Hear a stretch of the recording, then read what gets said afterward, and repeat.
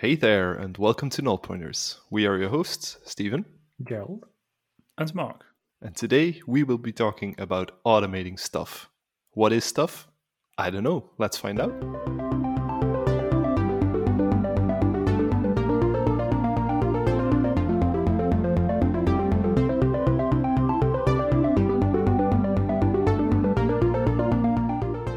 Before we get into the main topic of our podcast, let's just have a quick moment to talk about .NET MAUI Preview 5, which was released a few days ago, actually, while we're recording this. But it's the latest in a long line of previews that we're getting, so that's kind of awesome. And from what I've heard, it's the one that enables animations and transformations. And for me, as a guy who loves UI and fanciness, and I can finally move stuff around on screen in code. Yay! Yay! Yeah, it's absolutely there's more than animations. I mean, animations are cool. Is there anything more than animations now, Gerald? Come be serious. Well, animations. Yeah, I mean, animations and gradients is life. That's true. Yeah. So yeah, it's just out. It's last week, and of course, you know, good old Gerald. He already did a video on it, so go check it out on his YouTube channel, which just passed 6K subscribers. Isn't that awesome? Congratulations! Round of applause. Thank you. But okay, let's not make this about me. It smells like a shill in here. Yeah. Good Let's that we chill got on. our good that we got Yeah. our separate recording booths. Yeah. Yeah. Please go on, Gerald.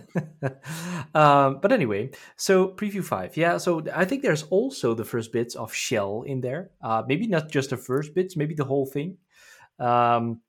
Which is really cool because that will just follow, I think, most of the existing, everything will be in there with the existing syntax, the XAML syntax and the C# syntax. But you can now already also start looking into Shell and how that all works. Some more controls are implemented. The animations that we already talked about. There has been some work done on the single project thing. So if you've checked out the previous preview, preview 4, then you might have noticed that whenever you want to do the WinUI thing, there was a separate WinUI project and a WinUI package project or something like that. And you had to run the package project, which felt kind of weird. But now we just have the WinUI project, and in the future that will be going away too, so that we have a true single project solution, which is going to be really cool. There's a lot of other stuff that is fixed as well. We will add the release notes to the show notes so you can check it out for yourself. But I take it that you have not really played around with it? I have not, I must admit. Shame. Me neither. I've been too busy watching YouTube videos about people playing around with it. No, I just didn't have it at the time. Whenever I read these release notes, I think this might be the weekend I finally get to play around with it, and one weekend it will be the case. And I really like these animations, how they embedded them into MAUI. I think it's quite easy to use. It's quite straightforward, which is always nice because sprinkling a little animations here and there of your app in the right dose can be really nice and makes your app a little bit more to enjoy. And the other thing, the single project templates, I've been a big fan of those since ever they have been announced, and seeing how they come together, well, it just makes me smile. I can't actually wait until these things come out of preview and will become the real thing, so I can also then have my customers on board, so I can then work on this in a professional setup. Very, very professional, paid, grown-up job. Yeah. Yes. Yeah. So, and that's kind of the interesting thing. So let's me, because before this whole episode is going to be about the MAUI preview, but I just got a question under the YouTube video with can you do a video next on how to convert a Forms project to a MAUI project, which is definitely something that I'm going to do, and I'm going to do it soon probably. But if you're looking at wanting to convert your current existing apps, I think the biggest bottleneck right now is going to be your third-party libraries that do something with specific Xamarin Forms stuff. I mean, all the stuff that is not specific to Xamarin Forms, but to C#, that will all work. That's all fine. So I'm probably mostly talking about views here because they are going to use the renderers. and the renderers are no more in Xamarin Forms, and there will be some kind of compatibility stuff going on, but there has to be some work done in the third-party library. So actually, you can go look into converting your thing right now, but you will probably, if you are heavily dependent on these other libraries, these NuGets, then you're gonna have a bad time right now. But it's an interesting challenge to see how far you can go. And of course, if you are a library maintainer that is listening right now, then this is definitely the time to reach out to the team. Well, maybe if you run into trouble, because the team is very busy right now. But you want to start looking into converting your libraries into .NET MAUI compatible libraries and make everyone's life easier. If you're looking for an app, Gerald, that you want to do in your video that you want to convert, I have one. He's furiously shaking his head. But that brings me to the bane of my existence for the last few days, and it also ties into this automating stuff. So this is our famous segue, because what are we actually talking about here today? Automating stuff, because stuff, well, while it's awesome, it's kind of a global term. So what we're talking here is, we've talked about this in previous episodes as well. So things like continuous integration, DevOps, or maybe even automating your infrastructure. And I've been kind of busy in the last few days trying to get some build pipelines to run, which right now is apparently kind of hard for the Xamarin world. Or maybe I'm just doing it wrong. That is also very much a option. But it has taken me quite some time to get a basic build running. But there's also obviously quite a lot of moving parts to this whole thing. You have the iOS bits, you have the Mac where you're running it on, you have Xamarin, Mono, all these frameworks that need to work together and are being developed by different teams who also still need to work together, all of them. But that's just my problems. Let's not go too deep into that. Well, we could turn this into a therapy session, Steven. Yes, we could. Tell us about what color comes to mind when you talk. No, but just to make clear what we're talking about here, Steven is. Why am I doing this? Yes, Tell me. Developing this awesome app for MVPs, because as Microsoft Most Valuable Professionals, you might have heard of the program. You need to kind of prove that your contributions are out there. So you have to enter all your contributions in a web portal, and Steven is making this. That web portal has an API, and Steven is leveraging this API with his awesome app. It's iOS for now, but of course, if it's going to take off, I'm sure that he will also find someone to make the Android one. There is one. There is an Android one. There is one. Yeah. Oh, really? I thought you were now going onto the tangent, and as soon as he gets the Android build going. But yeah. Oh, no. I thought you were doing the iOS one first. Okay, my bad. But and then it's like you say, everything is working on my machine. The famous saying, it's working on my machine, and then you're going to do it in a CI because you were just one person working on this, so no need for any CI system. But now if you want to go to the stores, it might be worth it to automate things because it can help you a lot in doing that. But I think, and now you're struggling because especially for iOS, stuff is hard. I mean, even doing it on your own PC, it's kind of hard with all the signing and certificates and blah, blah. And then suddenly you have to move it to a Mac system because it has to be this physical system because Apple doesn't allow you to do it on a virtualized one. Basically, they don't allow macOS to be virtualized, period. So there has to be physical ones in the cloud that has to have all your stuff, sign it, release it, blah, blah, blah. And then, what Xamarin is doing is also a very hard thing. They're trying to combine all the native tooling with the .NET tooling, with the latest iOS bits on a Mac that lives in the cloud. So all in all, it's just a hard thing to pull off. And then all the versions have to line up. The stars you have to do a sacrifice to the demo god. I don't know what the demo god has to do in this case, but so yeah, there's all these things. And I think, Steven, what the big mistake was in this whole process is that you should have let your CI grow together with you. So you had started early on, and now you would check it in every time, and you would notice whenever it would break.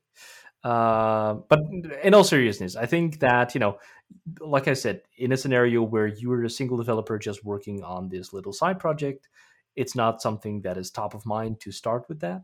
But I think that would very much help in these scenarios to, start right away with that, because then your project is small. You will figure out all the bits and bobs right there. And then as you grow, you have basically you're dividing all these problems up into smaller chunks. I think that you solve over time instead of now having 2 days to spend doing this whole thing. But anyway, so yeah, that's what Stephen has been doing.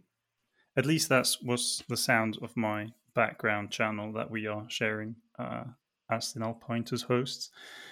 I think, generally speaking, automating stuff is always fun when you think about it, because when it boils down to, if you release an app, Gerald, you summed it up really nicely. There are so many moving parts, and each step you could do a potential mistake, and then it won't work, and then you'll be Googling or Binging or DuckDuckGoing or whatever is your search engine for the solution, and I hope that somebody else did the same mistake as you did, documented it to bring you back on the right track. And if you automate it in the ideal world, you would just configure it once. Perhaps there was somebody already out there that will just lend you the template, and then you would be off to the races, no problems ever again, and everything would be happily ever after.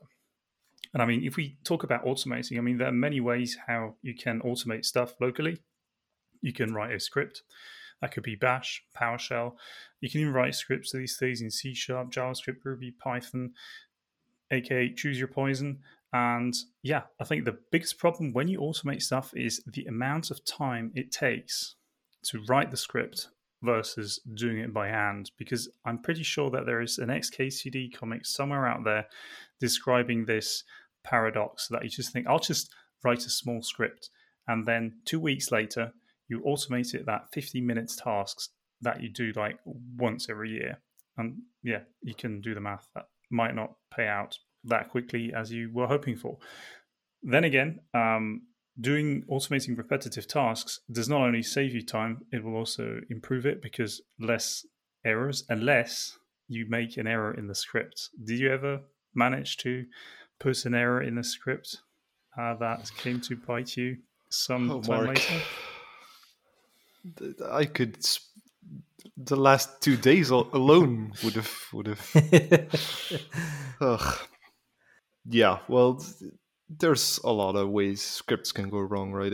They're very sensitive to input, and I had a script which probably almost everyone who has a Xamarin pipeline has in there somewhere, which selects a different mono version or a different Xcode version or stuff like that, and you're replacing parameters in there and all that good stuff. And I mistyped something somewhere. Some underscore was missing. Things were failing. It happens. And I actually once in a Android build script, at some point it does a jar sign, I think the step is called, which is signing the bundle that you're creating there with a certificate or a key or something. Doesn't really matter. But that takes a password as input, and the password that my predecessor chose had a space in it, and that was kind of ruining things in the script. So I think I remember that one. That's I might have done something like that on my own. No, I'm not your predecessor. I'm not that lucky to be working so close with you on projects, but I remember using a password generator once, and there were like some special character symbols in my key store, key pass, key something for Android password, and the thingy that you use to sign the other thingy. And yeah, that just blew up the build. And you try to understand, because it gives you some weird error that your parameters are wrong, and you're like, but they're all there. The parameter that you're requesting for, it's there. Yeah, so those are very fun, yeah. And especially because you debugging a build script, especially if you configure a Azure DevOps pipeline or GitHub Actions, you cannot run them locally. So the only way that you'll get your feedback is by triggering a new build, and that can take quite some time. So yeah, it just takes some time. I think whenever you try to do some automation stuff, especially in the DevOps space, it just takes probably longer than you would hope for.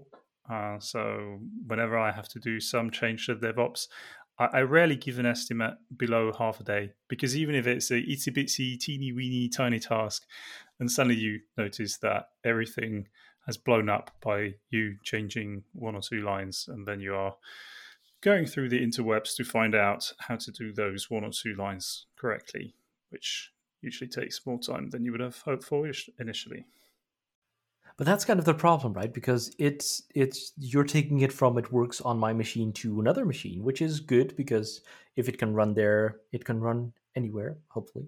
But that machine is somewhere that you can't touch it. So also the software that's on it, it's hard you can't just say, hey, update all the bits or give me this exact version. So you go, in this case, it's Azure DevOps, so you have to go to a list of the agents that are available, the images that they have, the software that they have on it.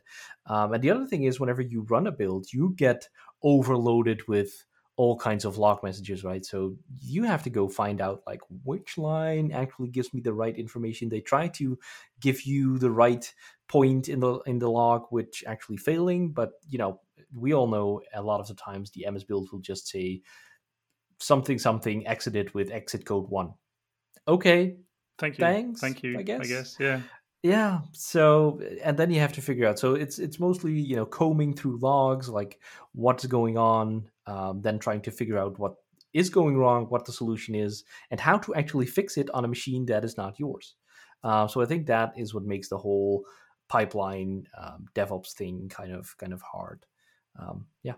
Definitely having it running remotely does not make it any easier. And I've seen quite a few people that do try to have the actual build steps in a framework that you can also execute locally. So there are frameworks like Cake, Nuke, Fake come to mind, which are .NET based build scripts that you can define. And what they aim for is you have the builds locally, so you can run your builds locally. You can also have a friend check them out and run them on their machine.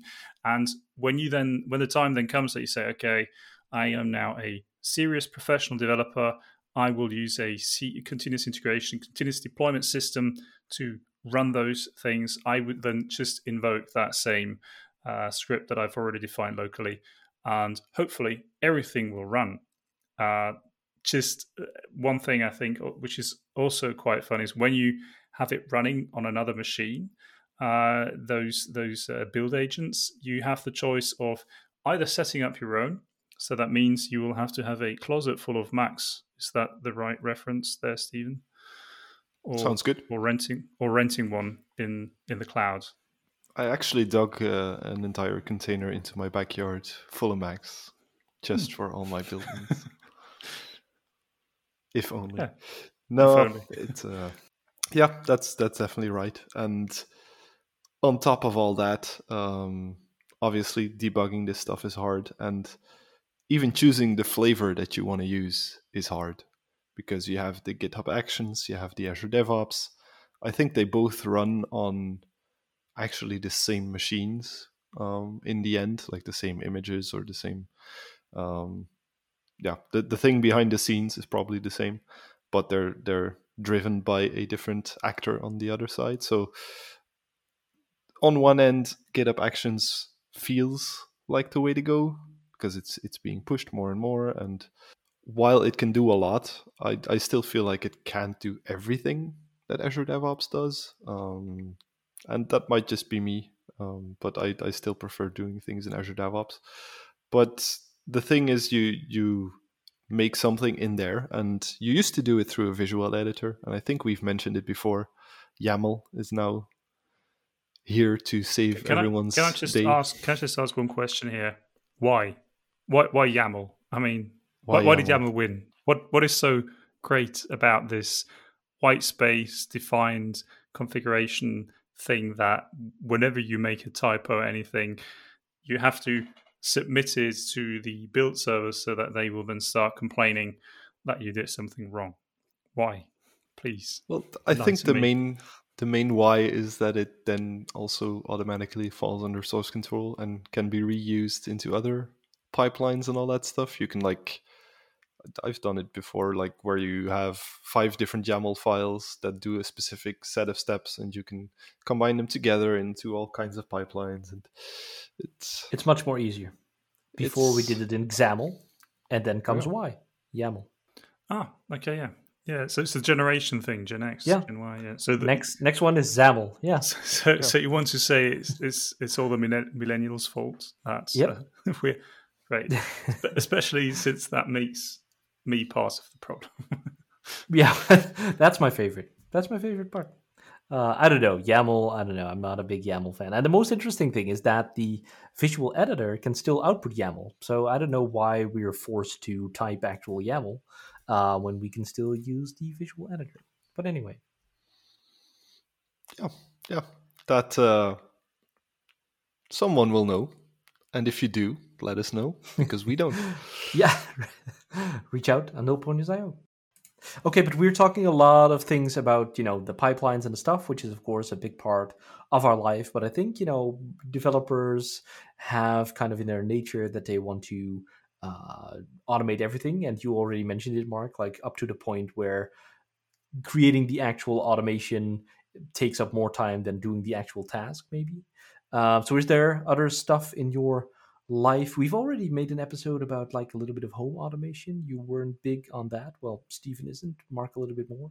But do you have like your computer set up something? You can also do like I actually coincidentally today ran Winget. And you also have Chocolatey and that kind of stuff, which kind of like packages up all the apps that you have installed in your computer, and it will automatically pull them down and update them. Is there any other stuff on your machine that you automated, or big tasks that you remember from the past that you automated or stuff? I think it always depends a bit. I always have like these phases where I write a bit more of automation stuff going on. I remember once in a project, it was quite hideous because you had to first kick off the build process, then you had to copy over the file onto some server, then execute a couple of commands when it was there so that you could then test the system.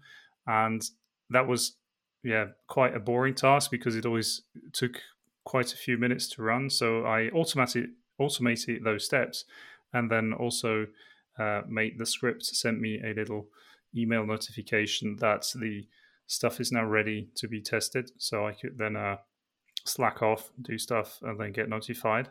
That was great fun to have that little script running there.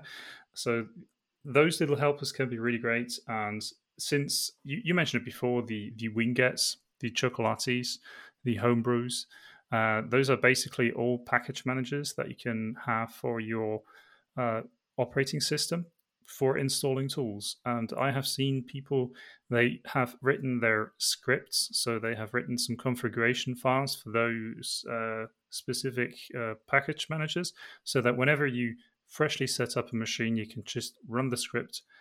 It will grab all the software that you need, it will install it, and you will be ready to go. So that's like, I don't know, a couple of hours saved just to set up the machine, which is always nice to save some time. And one thing that I've really come to like in the past couple of months is that you can actually now write scripts with .NET. So to be fair, you could write scripts using .NET since quite some time when you use PowerShell, but now you can do it with C# or F#.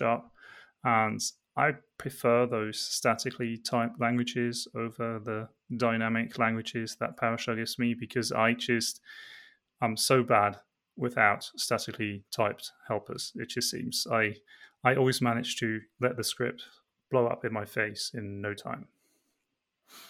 How about you, Stephen? Since you've been talking, I've been looking around and thinking, what do I actually have automated? For an IT person, I think it's underwhelming, to say the least. I have a LED strip right here that is running the length of the thing below the windows where you put stuff on. I don't know, windowsill. Is that the word for it? I don't know. Bingo. I think it is. So yeah, there's LEDs there, and I can control them from my phone. Whoa! But Your no, AC, you can control your AC from your phone. I can control my AC from my phone, but that's all just stuff that I haven't written. That comes with the product. So I don't want to call it automation. Like the thing that would be cool is if I would be able to go into my I don't know, terminal and then just do a quick 2-letter alias command and my lights go on and things happen, and that should be possible. Yeah. I would say, but I mean, I think. Absolutely. But I mean, if you start looking at those things, you can do like all kinds of stuff. I mean, so you could. The next step would be you somehow have a Bluetooth beacon in your office, and whenever you walk into your office with your phone, the app will be activated, and then it will send off a command to the server. Steven's now here, and then it will check how warm it is in the room, and it will start the AC, and the light strips will go on, and the disco ball will start spinning. Just the must-haves, having them automated. You're forgetting the Backstreet Boys playlist starts playing, but a beer comes out of your desk. I'm so sorry.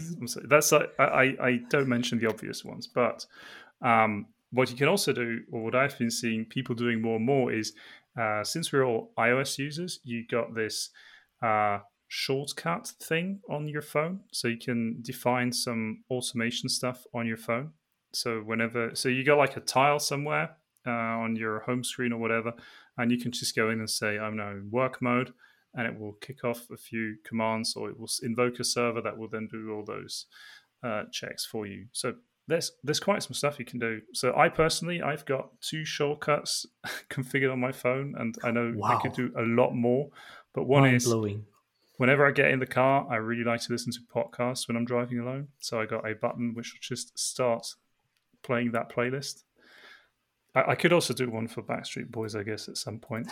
3. We now have 3 shortcuts. 3 shortcuts. And the other one is just, I put that together. So whenever I get in the car, I can send a text to my wife when I'll be home. And the text will then take into consideration when calculating the time, how much traffic there is on the fastest route to get there. So yeah. Those are like my. But you can just use Find My thing on iOS and share your location all the time. Yeah, so you always know where you are. Yes, but so that's the back to 2 shortcuts. Back to 2. Yeah, but there's no estimation on Find My whatever. That's true. That is true. So yeah, it's definitely so this reminds me of like the one automation that I'm trying to set up in my home with Home Assistant, the thing that we've talked about before. And I have this sunscreen which I made smart by myself. So it just has this button it has a turn button, and you do it to the left, and then the sunscreen goes up, and you do it to the right, and then it goes down. I mean, that's the thing. So I did a little thing with wires and whatnot. Maybe if someone can put this in the show notes right now, I will make a picture of it because it's hideous, and I'll host it somewhere, but you can see it. But now it has a little Z-Wave receiver on there, and I can do it from Home Assistant or some other stuff.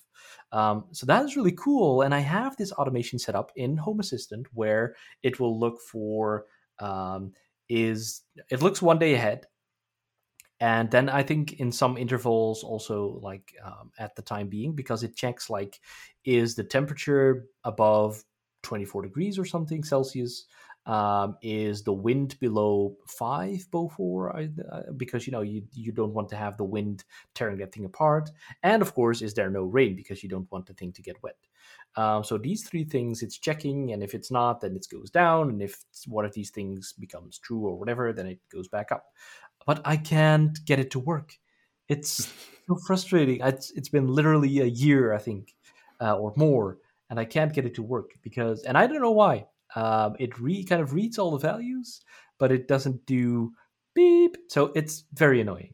But anyway, did you do the wires correctly? Are you sure? I don't know. Maybe I should just hire you, Mark, and write me a shortcut on my phone. And that's the other thing, right? Like, I think we mentioned that in our little home automation episode thing. that the best home automation is where you can have like the way of enabling and disabling it the old-fashioned way for other family members that are maybe not so tech savvy or just don't like to get their phone out for every little thing that you want to control. But the thing is that the little switch that I have is, left for up, right for down. I just described it. Maybe you forgot about it, but that's the way it worked. But it stays in like the left or the right position. So you can set it to one position, then you can walk away and the screen will go up and down, like, so you don't have to hold it all the time. But if you keep it in the left or right position, then my Z-Wave controller thingy won't work. So what my wife does is she sets it to left, she goes away, she forgets about it, she doesn't turn it back, and then I want to control it, and then it doesn't work, so I still have to go down. Anyway, I hope she doesn't listen to this podcast. But I still love you. But so yeah, that's the one automation, and actually the shortcuts. I've been looking into the iPhone one, but I can't really come up with something that is very useful to me. But it is very powerful. Actually, it was surprisingly powerful to me for considering the whole iPhone ecosystem and how close it is. I think you can actually run like terminal commands and whatnot, and a lot of powerful stuff actually from there. So that is really cool. Yeah, I think you can go totally crazy with that thing. I've seen people doing like half Postman post requests and then get requests there, exactly. And then parse JSON thing, and you just go like, how do you do that all on your iPhone? I mean, like, I don't know. I mean, I got the iPhone 12 mini. I know it's a small screen to start with. I mean, they got the ginormous Maxi Superdome thing that you can probably use as a flat screen TV if need be. And I just don't see myself doing so much automation scripting on my phone. I think I would try to hand it off to somewhere where I then invoke some web server locally to do all the stuff. But generally speaking, I think automating stuff can be really fun, especially when it serves you over and over again. So if it ever starts to become a time saver, and I mean, Stephen, I'm sure you have got some experience with this since you have got a container buried in your backyard, and I'm sure that was no sarcasm to controlling entire systems. I mean, there's also scripts going on there. The Terraforms, the Ansibles, etc., which you can then use to configure your server environments. And I remember it's a time back, quickly touching on those things, and they can be very useful if you have to run multiple machines / servers, and you all want to have them configured the same way. Because if you do that by hand, you then end up with a Word document or HTML document where people go through clicking through menus, which is A, not very efficient, B, quite boring, and C, because it's boring, maybe they will forget one or two steps. And with these things, you can then automate entire server environments. And we've used that one for automating the setup of our build agents, just to come back to the original problem there. And yeah, that was actually not that great of a time saver because we always ended up tinkering around with those build scripts or automation scripts to have them synchronized. And yeah, that was not having such a great time. Yeah, I think with any piece of automation, be it servers, be it software pipelines or whatever, the conditions around your pipeline change, and then, well, you need to adapt basically. New versions of other pieces that you're using are coming out, and you just need to, well, constantly keep updating all that stuff that is already taking quite some time, typically. Or you must opt to never upgrade, which I guess within a few years' time kind of puts you for different problems. But yeah, it's a never-ending loop, basically. You make your pipeline work, and then a few months later, you try again. So what we have been talking about a lot here is like the time-saving aspect of this. But I think, there are probably more reasons for actually why we're automating all this stuff, besides the fact that it's just fun to do, and especially like it's in the IoT space where you write little thing, or you do a little action, and then something next to you lights up or starts moving or whatever. But I think the why is maybe not just always a time saver, like you said, Mark. Like you have to do also a lot of work to, or that you and Stephen actually were just talking about. Like you have to do a lot of stuff to make it work all the time. You have to update it. It's kind of a living thing. But I think the other very important why you're doing this is to have reproducible results, right? Because people by nature are very bad at doing repetitive work, because at some point we get distracted and we think like, oh, what am I doing? What am I having for dinner? I have to text my wife how late I'll be home. So you have to do all these things, and suddenly, whoops, you made a mistake, right? That happens, and then you deleted the database in production, and then you get fired, and then you go live under a bridge, and well, your life is suddenly down the drain. So that can just happen by just being distracted for 1 second. Um, so a big thing of why is also to have these reproducible results that you can do it on, ideally your local machine, then you move it to a next environment, and all the steps, it's a machine, it's written down in a script, so all the steps will be executed in that same order, in that same way, um, on all the environments, all the machines, all the things. So that's another big thing why we want to do it, I guess.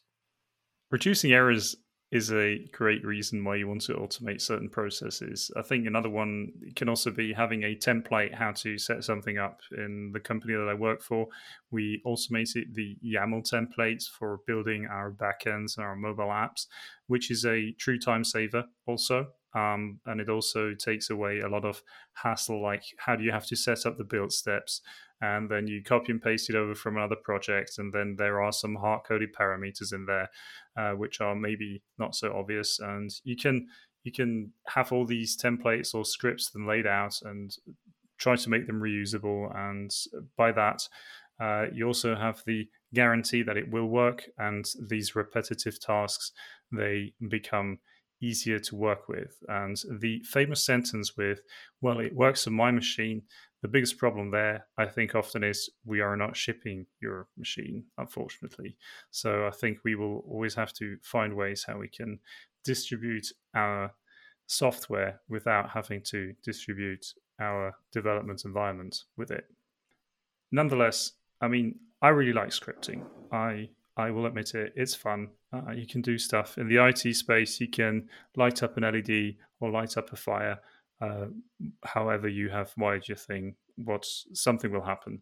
And what I think, or what I really hope, what we will perhaps see in the future is, you said it before, Stephen, there is a UI wizard that will help you build the YAML actually in Azure DevOps. And I think why not mix the two things? Why not have a UI which will allow you to configure things, because UIs they can be a lot more user friendly than a text editor or a console line, and then having the automation come out of the other side. I think that would be something I would really enjoy, if that would be more easily accessible for various tasks to automate. Yeah, definitely. I like I said, I don't have a lot of home automation going, so I can't yet. Someone is probably coming over to fix that sometime for me, Gerald. But no, it's I don't know how easy those systems are to use for, say, the wife who isn't very tech savvy, or to set up. Well, setup is probably a no go for her. But like if that is the future, this automation stuff, then obviously all of that also needs to be simplified, so people like my wife could just plug something in and have it set up. I don't know, the shutters or whatever. Printer. Yeah, that's also notoriously bad. But that's kind of the thing, right? Like it has to be automation, so it has to, like, I think Mark mentioned before, like also we just had an AC installed, which I can control from my phone, but we wanted to know, like, does it also does something for other rooms as well? So I got little temperature thingies and I put them in the rooms, and now I can read the temperature in my Home Assistant app as well. But and with the same with my sunscreen thing, right? It basically has to be automation. So you have to have these sensors in place that will have readings, and based on that, you will create a script which will automate the thing, so you don't have to think about it anymore. But the big problem with that is that, again, like with your build pipeline, all your variables still have to work. All the sensors that you have in there will have to have batteries. And all the things need to be set up right for it to actually work. And I think that is the thing, if we at least look at the home automation stuff, for me, is that it's a real cool concept and it's really powerful, but it's still not it's still not great for non-technical people. That's the first. And the other thing is, like, I don't feel it's stable enough to run your home all the time.